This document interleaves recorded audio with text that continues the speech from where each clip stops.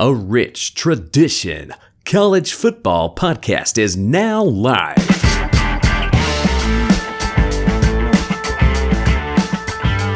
Hello and welcome to A Rich Tradition College Football Podcast. I'm Spencer Van Horn. Robbie Stilton-Pohl is not here, unfortunately. Two friends, one love, and that is college football. Roberto is out for this episode here as we get ready for week 2 games. Robbo's got some obligations there with his, I believe, church. So we'll do a solo episode for you here tonight, and we're pretty excited about that. And so we'll dive right into it. Week 1 is in the books after Monday, so we'll get started right there on Monday night. It was a 28-7 win for Duke over Clemson. If I had just told you, or if anybody else had told you, hey, the Duke-Clemson game finished and it was a 28-7 score, naturally, we all would have thought Clemson beats Duke 28-7, probably a little bit of a splattering there at the end, as a Josh Pate would say.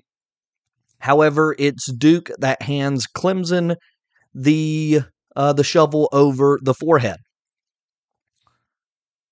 And I can tell you, I was unequivocally wrong in this ball game, and I think most other people were wrong as well.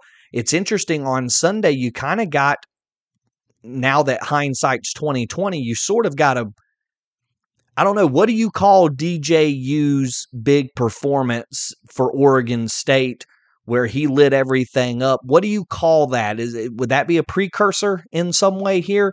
Because now everybody's reacting to this ball game for Clemson as if it's the quarterback isn't the problem. DJU isn't the problem, was never the problem. And we tried to say that, or at least people tried to say that the issue isn't DJU. It has a lot to do with receiver. It has a lot to do with all of these other things, the system, whatever else it is. So that really became a big talking point on Tuesday, if you were following along with sort of the college football conversation around Clemson and this ball game against Duke. Not a great game for Cade Klubnik. 27 of 43 for 209 yards, 1 touchdown. Will Shipley, pretty solid on the night, 17 carries, 114 yards. That's 6.7 yards a carry. For whatever reason, they didn't really go to the ground game much at all. Phil Maffa also had 11 carries for 65 yards, 5.9 yards a carry. They ran for 200 yards, 5.3 yards per carry as a team. That's even with Cade Klubnik's lost yardage on sacks added in. So just between the two, Shipley and Maffa, you kind of thought, why not continue to run the football some more? 43 pass attempts for Cade Klubnik trying to get this offense going. Only 1 pass, it looks like, goes over 20 yards. To Tyler Brown, a 21-yard reception, 18-yard reception for Antonio Williams, who they targeted 11 times. Again, you're having a hard time stretching the field. These are things that are really sending off red flags around the college football world for Clemson. And I can tell you, I was dead wrong. I thought Garrett Riley would help unlock things. But if the talent at wide receiver is not quite what it needs to be, that kind of thing can become difficult. Dabo Swinney's also catching a lot of flack this week because he won't jump into, or has refused to jump into, the transfer portal and utilize that position. Of course, on Sunday night, you saw FSU dominate LSU with 2 transfer pass catchers in Keon Coleman, who lit up for 3 touchdowns, and then Jaheim Bell, who had a touchdown catch and run as well as a rushing touchdown on the night. So, just in that ball game, a dominant fashion, it kind of shines a little bit. It's also in the ACC, so it sticks out that much more that here's FSU surging straight past, just in week one, surging straight past Clemson, and they're doing it with a lot of transfers over the last couple of years, which, of course, last year helps slingshot, shake and bake, thank you very much, slingshot the Florida State Seminoles into the position that they're in, using that transfer portal. And then, of course, obviously seeing what USC did with the portal and seeing what so many other programs, even places like Georgia and Alabama, have used it at least a little bit to add a player here or there, making little adjustments, adding in, filling holes. Dabo's been very adamant that that's just not what he wants to do. He's caught a lot of flack for it before. It's starting to show up on the field in certain ways, and he's catching more flack for it now. Kudos to Duke. Flipping the script here for just a second. Riley Leonard wasn't all that in a bag of potato chips through the air. Just 17 of 33, 175. Not a lot to write home about. But this was a Duke team that found their way on the ground. 3 rushing touchdowns, 199 net yards, 98 for Leonard. There is the big highlight of him on a long touchdown run as well. They had long runs of 44 and 36 in the ball game, as well as a 21-yard run for Jaquez Moore. So a great day for Riley on the ground. Riley Leonard just rushing attack for Duke, and I think you got to give credit to Duke as well through the air. They had to go up against 43 passing attempts and held their own. Only 209 yards for Klubnik on the night. They also did a really good job. I was kind of trying to figure out how I wanted to talk about the 3 stops that they got in the red zone. Is that a Clemson thing? Is that a Duke thing? We're going to pin it on Duke. We're going to talk about it like it's a good thing for Duke. We can circle back to Clemson, but ultimately you take this offense for Cade Klubnik and Clemson, and it gets down into the red area. It has scoring opportunities, and they don't come away with anything all 3 times. Certainly some of that's on Duke or some of that's on Clemson, but you give plenty of credit to Duke as well for getting those stops. On the Clemson side of that, is that where if you're trying to find your silver lining, and I can be a silver lining kind of person from time to time, if you're trying to find the silver lining and say to yourself, is there something, if the offense is moving between the 20s and you're trying to figure out how to make it work inside that red area, that's you're at least moving the football and you're getting into scoring position. You've made one step closer to getting into scoring position. Can you get it figured out when you get into the red area? You got to imagine that should look and work better going forward for Clemson, fixing those things. Garrett Riley making the adjustments when it comes to that area, figuring out the run game in that area as well, how to maximize those opportunities. You got to imagine that's something that Garrett Riley can figure out. Will Shipley, Phil Maffa should be guys that you got to get creative with. If the receivers aren't there, then you got to get creative with Shipley and Maffa, as well as Cade Klubnik, who I don't think is any slouch when it comes to, at least running north and south, and give him some options or something. I don't know. Thinking outside the box right now, because Clemson needs any little bit of help that they can get.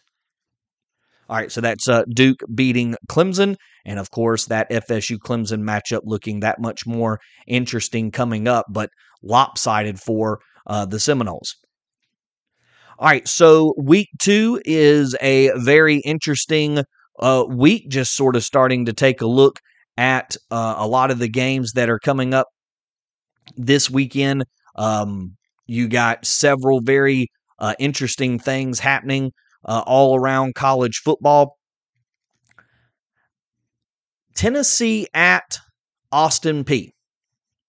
I know that that's not a overwhelming matchup, but keep an eye on Joe Milton from week 1 to week 2. He wasn't overwhelming against Virginia. He wasn't bad, but he wasn't overwhelming in the game against Virginia. The stats didn't look like Hendon Hooker-like stats. Again, Hooker's his player, and Milton's going to be his player, and they could be two different kinds of effective. All that's fair. But just keep an eye out. My biggest criticism was week to week to week to week to week, game after game after game after game. Who's Joe Milton going to be? So just keeping an eye on that ball game.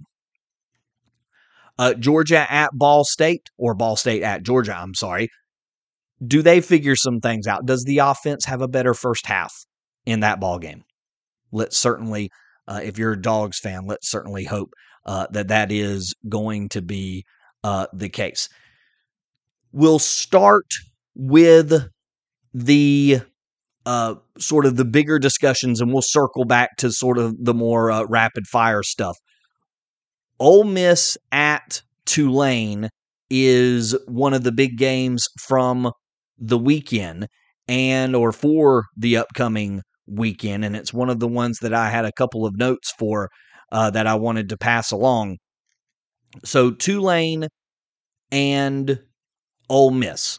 Tulane's been a program that has been building themselves up there over in the state of Louisiana over the last few years. Willie Fritz is the head coach. Georgia Tech almost yanked him away, what was it, a year or two ago when they had a coaching opportunity, or just this past go-around, I guess it was they were trying to fill the role vacant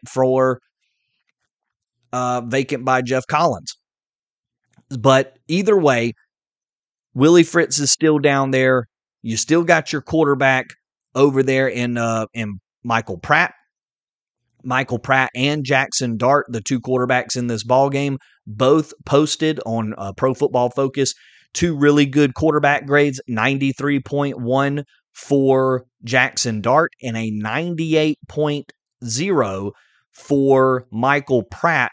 And that not only led all quarterbacks in the country for that week, but it was the second highest game mark since Pro Football Focus began charting college football in 2004. Wow.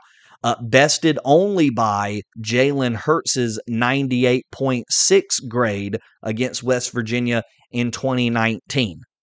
Certain things about this game, Jackson Dart and Michael Pratt going against each other, has some fireworks elements to it, obviously.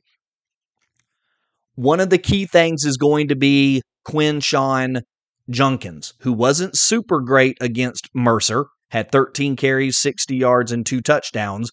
Plenty of people would have expected a lot more against Mercer. I think if you're Tulane, your biggest key in this ball game, load up, stop Judkins, make Jackson Dart do it again. A 91.3, do it again.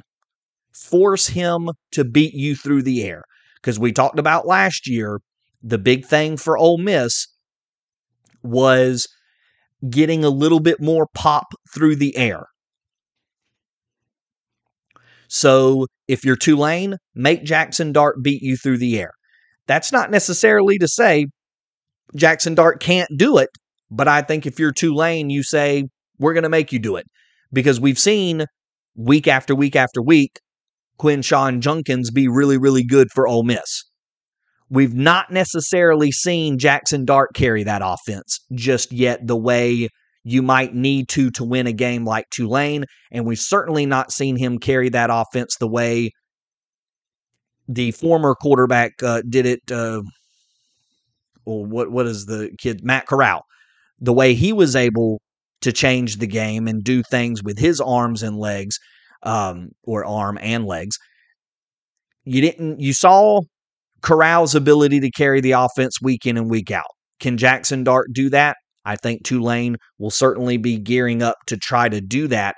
And if Jackson Dart starts to find some success here and there, Quinshon Junkins could be looking at another really big ball game in this contest. All right, also on the list, getting to the other big games of discussion, Texas A&M at Miami. Obviously, two teams that went 5-7 last year, trying to improve their standing. Obviously, the hot seat, the stove is a little more turned up on Texas A&M at this point. Connor Wegman had an incredible week 1 52-10 victory, a 91.9 grade on Pro Football Focus for him. Again, those 5 touchdowns, and he really delivered in that contest. Miami's defense not only played well in their opening game against Miami of Ohio, but they're coming into the season with one of the best safety duos in the country. Kinchins and James Williams. Cameron Kinchins and James Williams are two really good safeties. They also have a defensive front that can really create pressure. Leonard Taylor III is a guy that's going to be a potential top 15 pick in the NFL. So could be a lot of fun watching what Miami's defense has to offer against what is expected to be a very explosive. Maybe you get the rust, you work some of the things out in that game against New Mexico for Texas A&M. If Connor Wegman and this offense can get going again, if they can roll into this ball game and get going, it could be really fun to watch the chess match back and forth between the offense and the pass defense for Miami, and even more so, that front could be really important here as getting pressure on the young quarterback could prove to be key. Another important thing in this ball game, Miami's new look offensive line. I think they ran last week against Miami of Ohio and averaged something like 9 yards a carry, something crazy like that. Whatever that number was, the young new look offensive line for Miami is going to be in a position here, or at least, they're going to be in a position here because Texas A&M's defense last year, if Aggie fans remember, did not always have a great time stopping the run, especially I think there towards the end of the year. So could this new look offensive line carry the ball game for Miami and the running opportunities and give good pass protection to Tyler Van Dyke? If you can hold on to the football a little bit, control the game, use the new clock to your advantage, maybe that could be something that Miami could do in this ball game. Control the pace a little bit. If things want to be hurried by Miami's offense, if they want to try to get into a shootout, perhaps if you're Miami and that offensive line can get going and get the push that they want, maybe they can control things in that ball game. So I think it's going to be interesting. Texas A&M and Miami, they played a close one last year, albeit maybe an ugly one. Look for maybe a crisper game here where it's closer, but both teams it's closer because they're playing well. It's not closer because everybody seems to be making mistakes left and right. All right, so the Texas Longhorns and the Alabama Crimson Tide, one of the most anticipated non-conference rematches from last year to this year. Another game where maybe things got ugly and it was close because things got ugly, missed opportunities, whatever they were for each team. Of course, all eyes are going to be on Alabama's offense. Jalen Milroe, who did deliver, according to Pro Football Focus, giving those guys a lot of shout-outs tonight. They're not a sponsor. 92.3 overall grade for Milroe. And we talked about, it was only like 13 of 18, but it was 198 yards. It was plenty of touchdowns, and he had some rushing success in the ball game as well. Texas over Middle Tennessee, was it? Two different caliber of opponents there, obviously, for Alabama. If Texas can make this a shootout, that is what they want this to be. If Quinn Ewers is the thing that closes the gap from last year to this year, of course, you remember Quinn Ewers getting hurt early in the ball game against Alabama last season. If that's the difference here, then Texas could be putting themselves in a position to have a big advantage because can Milroe throw the football? Is this offense ready to sling the ball around a little bit and have themselves an old-fashioned shootout? Jalen Milroe and this receiver group doesn't pop off the page quite like years past for Alabama.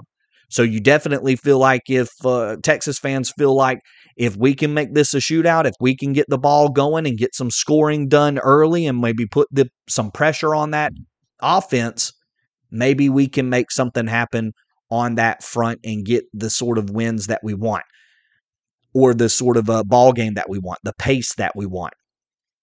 I think if you're Alabama and you've been doing all of this work to try to be this, old school offense, or at least have an old school mentality and be a little bit more willing to lean on your ground game, I think you're not going to run away from that in week 2. Your offensive coordinator is a guy who has sort of cut his teeth on that kind of offense. Run first and work off of that. I don't think you're getting away from that. Alabama's probably going to be looking to control the tempo of this ball game. Get it slow. Use Jalen Milroe as both a running option and a throwing option, and create lanes that are easy. If you remember last year, Florida and Utah, and there were a lot of rollouts for Anthony Richardson. I'm wondering if that could become a focus of this game in any way. You roll him out, you give him easy stuff to throw 10 yards down the field. I wonder if there's an opportunity there for Alabama to get him comfortable that way. Do not ignore the firepower that Texas offers to this ball game. A.D. Mitchell is there. So many other big top flight wide receivers are there at Texas that can give them the opportunity to really turn this into their kind of game. And that might be how things are leaning here. It's going to be very important to see how Alabama answers whatever Texas is able to get going. Excuse me on the too many A&Ms there. All right, one last game to keep in sort of a bigger discussion type area. Nebraska and Colorado. Very impressive play last week for Texas, or for Colorado, excuse me. Not so impressive game for Nebraska, which really feels like that's where things are going to hinge at this point, is quarterback play. Shadir Sanders was really, really good for Colorado. We all heard about it. 500 yards, one of the best performances in a single game for Colorado school history. Jeff Sims, not very good. 3 picks last week against Minnesota, including a red zone interception in that ball game that came on the 6-yard line. So if Jeff Sims doesn't make some major jumps in the right direction for Nebraska from week 1 to week 2, this one could get ugly. Another thing to keep an eye on, and this might not be something that shows up in this ball game, although it could. Colorado played a shootout up and down the field. Travis Hunter, the sort of the big name on the field for this team outside of Sanders at quarterback, played 144 snaps in that ball game last week. 100-degree heat. 80 at corner, 64 at wide receiver, and was great. I mean, he went all over. He went all out. 11 passes caught, 119 yards, and he had 3 forced incompletions on defense and secured that interception in the red zone. On the wheel route that everybody loved, as he sort of played back at the line of scrimmage and then made the hop on the interception. At some point, you feel like something like that's going to catch up to this guy. Now, does it do it from week 1 to week 2? Just conventional wisdom would say you're going to get tired at some point. So, does it catch up now? I'm sure they've been conditioning him for this kind of work. Who is he in this game against Nebraska? Do they play him differently? Do they try to save him a little bit? Whatever that looks like. I know Deion Sanders would roll his eyes at me right now and slap me across the face and say, you don't even know what you're talking about. This kid's good to go. And he probably is. Watch him go and play another 144 snaps and, dominate the game again, because he's going to be the Shohei Ohtani of college football. Great. I'd love to see it. But conventional wisdom says, is he going to be able to affect the game like that every single week? Again, this might be something that shows up later in the year, not in week 2, but to do 144 snaps in back-to-back weeks, that could be something to keep an eye on. Even with that in mind, and we can go ahead and start making picks now, as we'll get to wrapping. We'll get to that aspect of the show here, as we're moving along quite quickly without Roberto. We're so sad not to have him, so we're moving quickly to get to the next show where we do have him back. I think because of the way Colorado's offense played, and certainly they played against a TCU team that gave up plenty of points in the national championship game, had other games where they gave up plenty of points, found themselves down in other games. I think Colorado's got enough offense, and Jeff Sims, at least at this point, proved to be very disappointing in that opening game for Nebraska. Maybe that doesn't hold. I kind of don't want it to hold, because I've always liked Jeff Sims, and I thought his time at Georgia Tech, maybe they didn't quite utilize him, didn't quite get as much out of him as they should have, which is the case for a lot of athletes under Jeff Collins there at Georgia Tech. So I'm hoping Jeff Sims can bounce back. But if this is going to be kind of an ugly flip for Matt Rule and Nebraska, and the Colorado flip is going to be really exciting and a lot of really good competition, and they're going to be kind of working on it right away, feels like Colorado is the pick in this ball game. Texas and Alabama.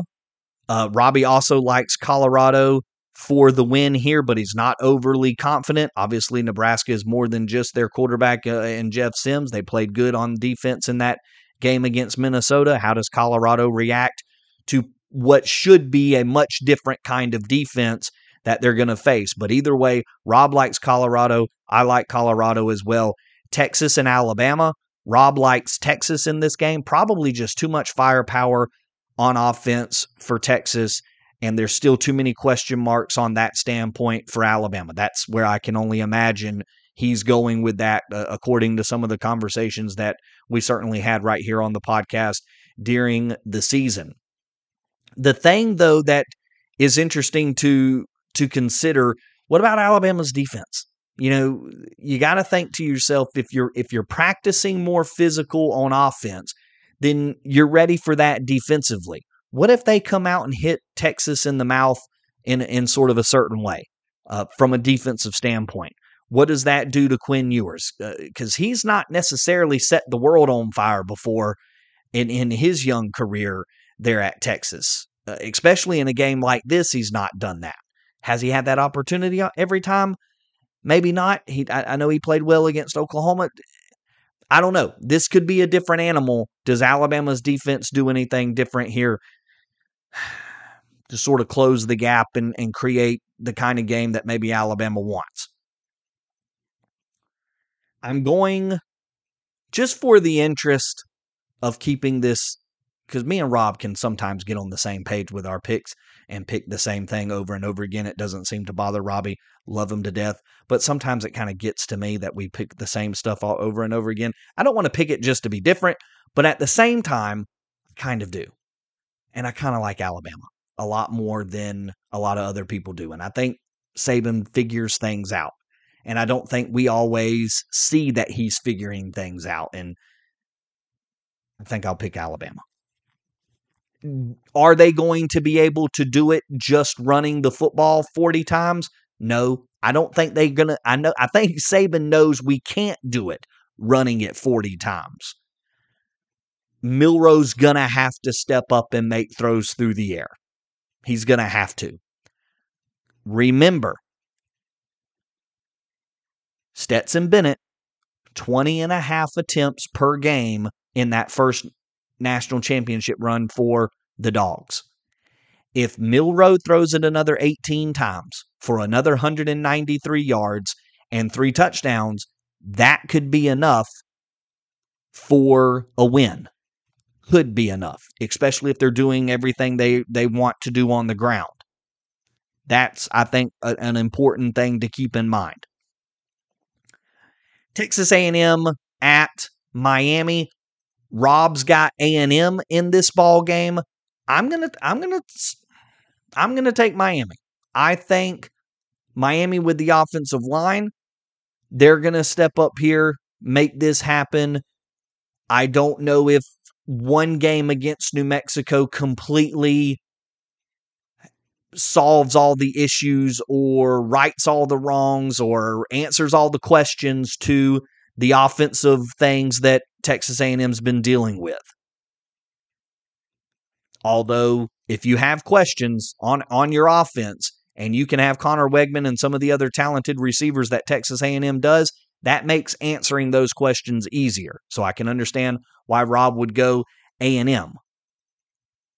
I'll take Miami's offensive line. I'm gonna bet a little bit here that offensive line and its retooling gets things going, pushes the ball down the field. Tyler Van Dyke's no slouch himself, throwing the football through the air. So give me Miami in this ball game. So let me get something typed out here. I know this is great podcasting for you here in the evening, but we're going to do it anyway. Thank you so much for watching and listening to the program. Be sure to like, rate, review, and subscribe to the program here. We appreciate our friends over at Dog Central as well for helping us out. All right, a couple of other interesting games. We did already note 2 of those other interesting games before we got started here. We did talk about Tulane and Ole Miss. And I believe Rob likes Ole Miss to win this ball game. I think I'm going to go in the same direction as Rob here. Ole Miss to win this ball game as well. And this could be one of the other sneaky good games from the weekend.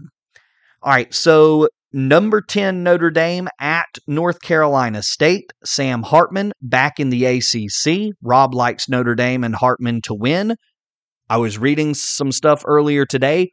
Hartman has played against North Carolina State 3 times while at Wake Forest.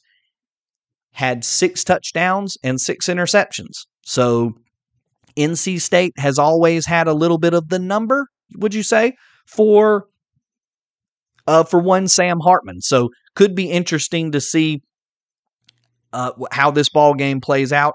I would think in this game, though, Sam Hartman is playing with a different supporting cast. And that's kind of the deal at Notre Dame for him right now, correct?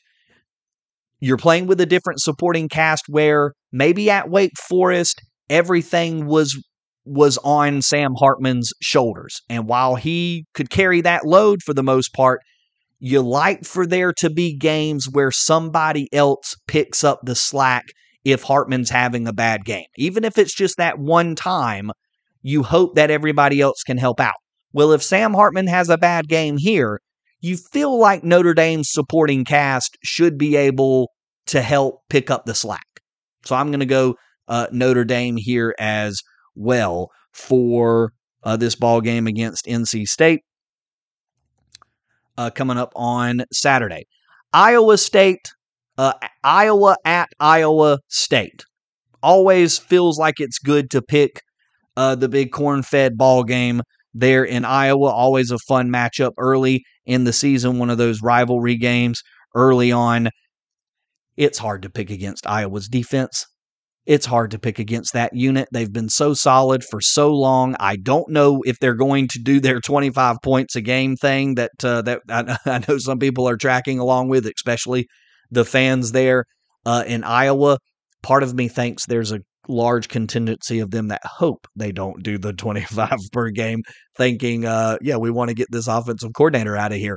But you also think, hey, if we can get 25 points a game the way our defense plays, that might be enough. That might be what we need to get those wins. But either way, I like Iowa in this ball game. Oklahoma, number 18, Oklahoma hosting SMU. I like Oklahoma in this ball game here as well. Oregon at Texas Tech should be another fun one for the weekend, and I will take Oregon as well, along with Robbo, as he likes the Ducks here. It's kind of hard not to pick the Ducks, especially after Texas Tech kind of face planted a little bit last week. However, that could be the right thing to get you to bounce back and get on the right track. I don't expect Texas Tech to just go away. They didn't play as well as they wanted to in week one. Obviously, that's disappointing for the Red Raiders, but I expect them to bounce back. This could be a sneaky good game from the weekend that maybe some people overlook because Oregon went and scored 80 in week one, and then Texas Tech fell flat on their face. All right, another quick game to pick here, just to keep us going. Oklahoma State at Arizona State. Jalen Rashada is at Arizona State, and he's kind of lighting things up a little bit over there, throwing the ball down the field. Oklahoma State in college football has kind of always been known for their offense. They've been a little bit more defensive-oriented here over the last handful of seasons. They've played for the Big 12 championship. Give me ASU in this ball game. I like Arizona State perhaps here to get maybe an upset win over Oklahoma State. Arizona State has had a lot of growing pains here as of late with letting go of their head coach, Herm Edwards, and all of the stuff that went on there. But I'm going to step out on a limb there with Arizona State. Number 19, Wisconsin at Washington State could be a really interesting ball game. Wisconsin's always been sort of ground and pound. Washington State's kind of opened things up, throwing the ball around. Not quite air raid like under Mike Leach, but it's a little bit more of a balanced thing, but still throwing the football with Cam Ward as the quarterback over there. This could be a fun quarterback matchup, Cam Ward and Tanner Mordecai in this ball game. Give me number 9, Wisconsin, to win that ball game.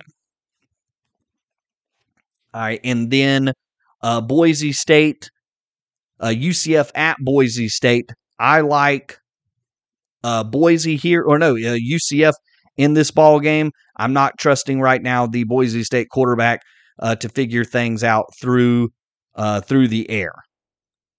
Rob's got a note for Auburn at California. Thinks that this one could possibly be one of the top games of the weekend as well. Cal maybe going to be a little bit better than expected. Auburn's been a lot of fun. It feels like they're in a mode similar to what Colorado is in, where, hey, they've made some transfer additions. They've got an excitement. They're really ready under this new coach to make up some ground and believe in themselves and kind of, play with that edge, that energy. I'm thinking of Sam Pittman at Arkansas in 2020. That group was playing with their hair on fire. And that's kind of what I'm thinking here for Auburn, similar to what you can consider there for Colorado. I like Auburn to win this game against California. Rob thinks Auburn would win as well and likes for Cal maybe to make things interesting. All right, and then the last ball game of the evening, Samford at Washington State. Samford at Western Carolina. I don't know how I read Washington State there, but Samford at Western Carolina. The only reason it's on this list, both head coaches in this ball game, Chris Hatcher at Samford, Kerwin Bell at Western Carolina, both used to coach at Valdosta State.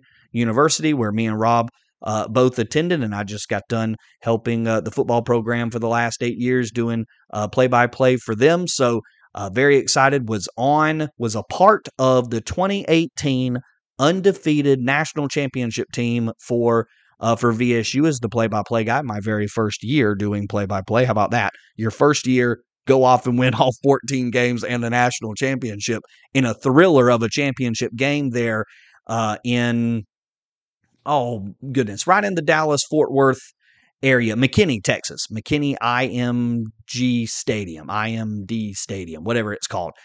Really incredible concrete high school stadium there in Texas that we played our national championship game in. And it was a awesome ball game. Kerwin Bell and his offense is really fun, high flying. It's a little bit more of a balanced offense. But what Samford does is Chris Hatcher is an original air raid guy. When Hatcher played football at VSU in the 90s, his head coach was Hal Mumme and his offensive coordinator was Mike Leach. And he won the Harlan Hill, which is the Division II equivalent to the Heisman Trophy. So Chris Hatcher, obviously tons of success at Valdosta State as both a player and a head coach. I think if you were to put together a VSU Mount Rushmore, Chris Hatcher's name for the athletic department, just overall, I think Chris Hatcher's name would definitely have to be one of those faces that you'd put up there. His success on the field and as a head coach, helping to win the program's first national championship, and then kind of handing over the program for its second national championship under head coach David Dean. Either way, Samford at Western Carolina at the FCS level should be a lot of fun. Two former VSU head coaches. Too bad somebody has to lose that ball game. But Samford did play in the national championship for FCS last year, and Western Carolina played against Arkansas this past week. And as you can imagine, an FCS team against an FBS team, it wasn't pretty. Rob likes Samford to win the ball game. I think I'll take Samford as well.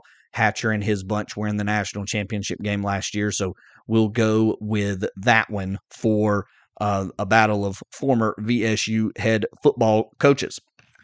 All right, so that's going to do it for us. I'm going to actually take a look real quick and make sure I'm not missing any other ball games for the weekend. And just taking a note here,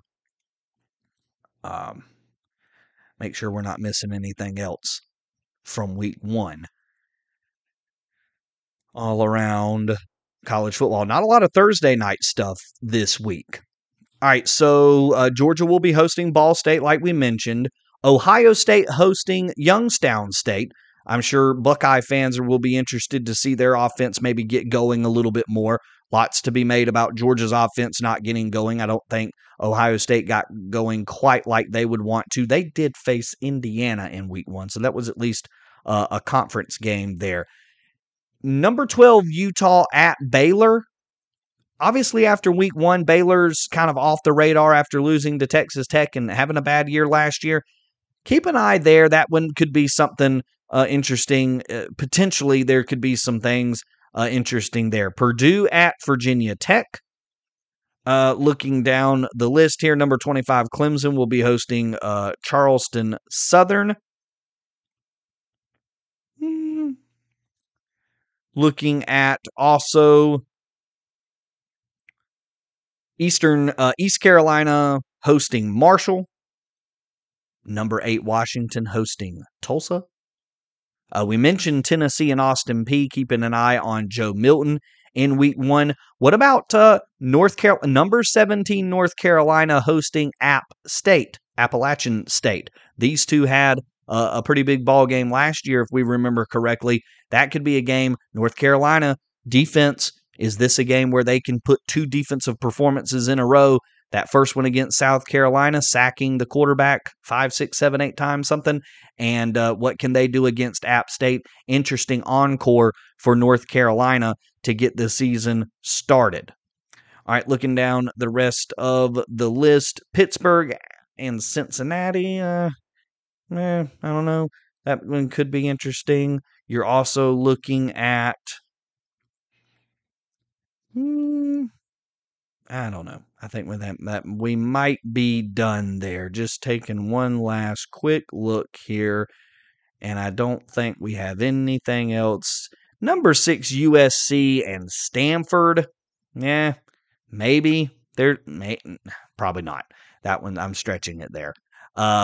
Speaking of USC, before we get out of here, Caleb Williams had some interesting things, or at least his dad had some interesting things to say to GQ magazine this week. Lots of people taking that story, that conversation in a lot of different directions. But essentially, the idea was brought up that if Caleb Williams doesn't like the number 1 team in the NFL draft, or the team with the number 1 pick in the NFL draft next year, if he doesn't like that team, that, we may go back to college for another year.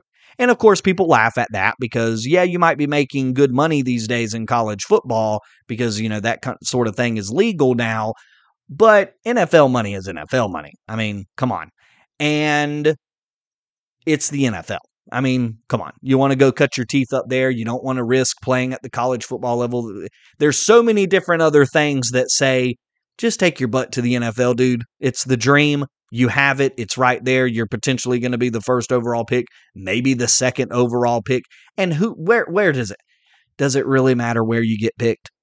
I mean, ultimately, yes, you want to go to the right place, but does it matter what spot you get picked at? In my opinion, to some degree, to me, yes, you want to be the number 1 overall guy. I don't know. I don't have that mindset. That's not where my mind goes. I'm not in their position. I've never been in their position from an athlete standpoint. I'm not that guy. But just the idea of, I'm not going to go to college, or I'm not going to go straight to the NFL. I wonder, and I'm sure somebody will be tracking this, but I am interested to know how many juniors come back for their senior season. When I was getting ready for conversation this past off season for our shows, it felt like there were a lot of write-ups that I was reading that mentioned this program got lucky that this guy forewent the NFL and decided to come back. Felt like I read that a lot for a lot of teams. Is that going to mean that you've got a lot more of these situations throughout college football because you can make money in college football now and it's perfectly legal and you don't have to worry about getting caught and you don't have to worry about getting in trouble? It's perfectly legal now. More people decide, hey, I'll stay. I'll see if I can't improve my draft status. I'll stay. I'll continue to make the money, and I'll see if I can improve my draft status. Potentially, now I don't necessarily have to go to the NFL to help mom and dad or grandma or whoever it is. I'm getting some money now and I'm helping them now. Maybe I can improve my draft status. I wonder if Caleb Williams, it sounds wild for it to be Caleb Williams because, again, your potential number 1 pick. Drake May is also in that conversation and is expected to be in that conversation by the end of the year. But just the idea of, hey, I may not go to the NFL. I may forego because, hey, NIL has now made this a possibility. I think it's made it a possibility for everybody, and you're going to see it more for those 6th and 5th round guys. And you're probably not going to see it at the tip top because that tip top money that's probably going to be better than what you're getting in college football. Even a guy like Caleb Williams, who is probably getting good money in college football. And who's to say if you're Caleb Williams, you can take your college money with you and go combine it with the NFL money. So again, it sort of sounds silly to say, well, if we don't like the team, then we're not going.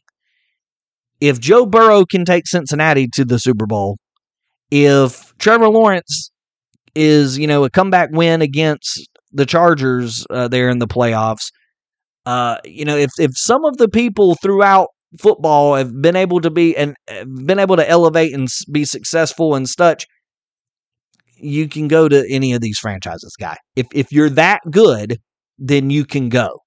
and it won't matter what team you're on because you're that good. There are a lot of other factors in play. Trevor Lawrence, obviously, in his first year there at Jacksonville, ran into a terrible head coaching situation, but we've seen how that's panned itself out, since then. So from that standpoint, maybe there's something else to grasp onto for Caleb Williams, or at least grasp onto for this argument, because I don't know if Caleb Williams is actually going to go through with it.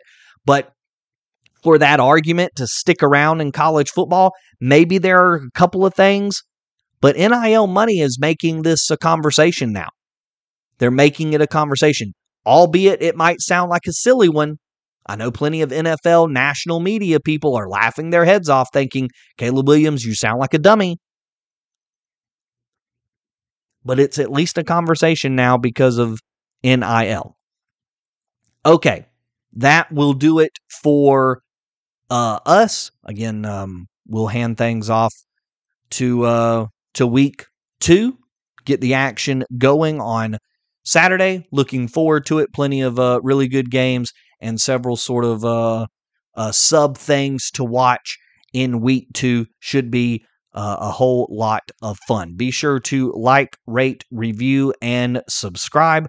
2 friends, 1 love, and that is college football. We'll see Robbie back here again next go around. We'll be very excited to have him back as we react to week 2. We'll catch you on the flip-flop. Later.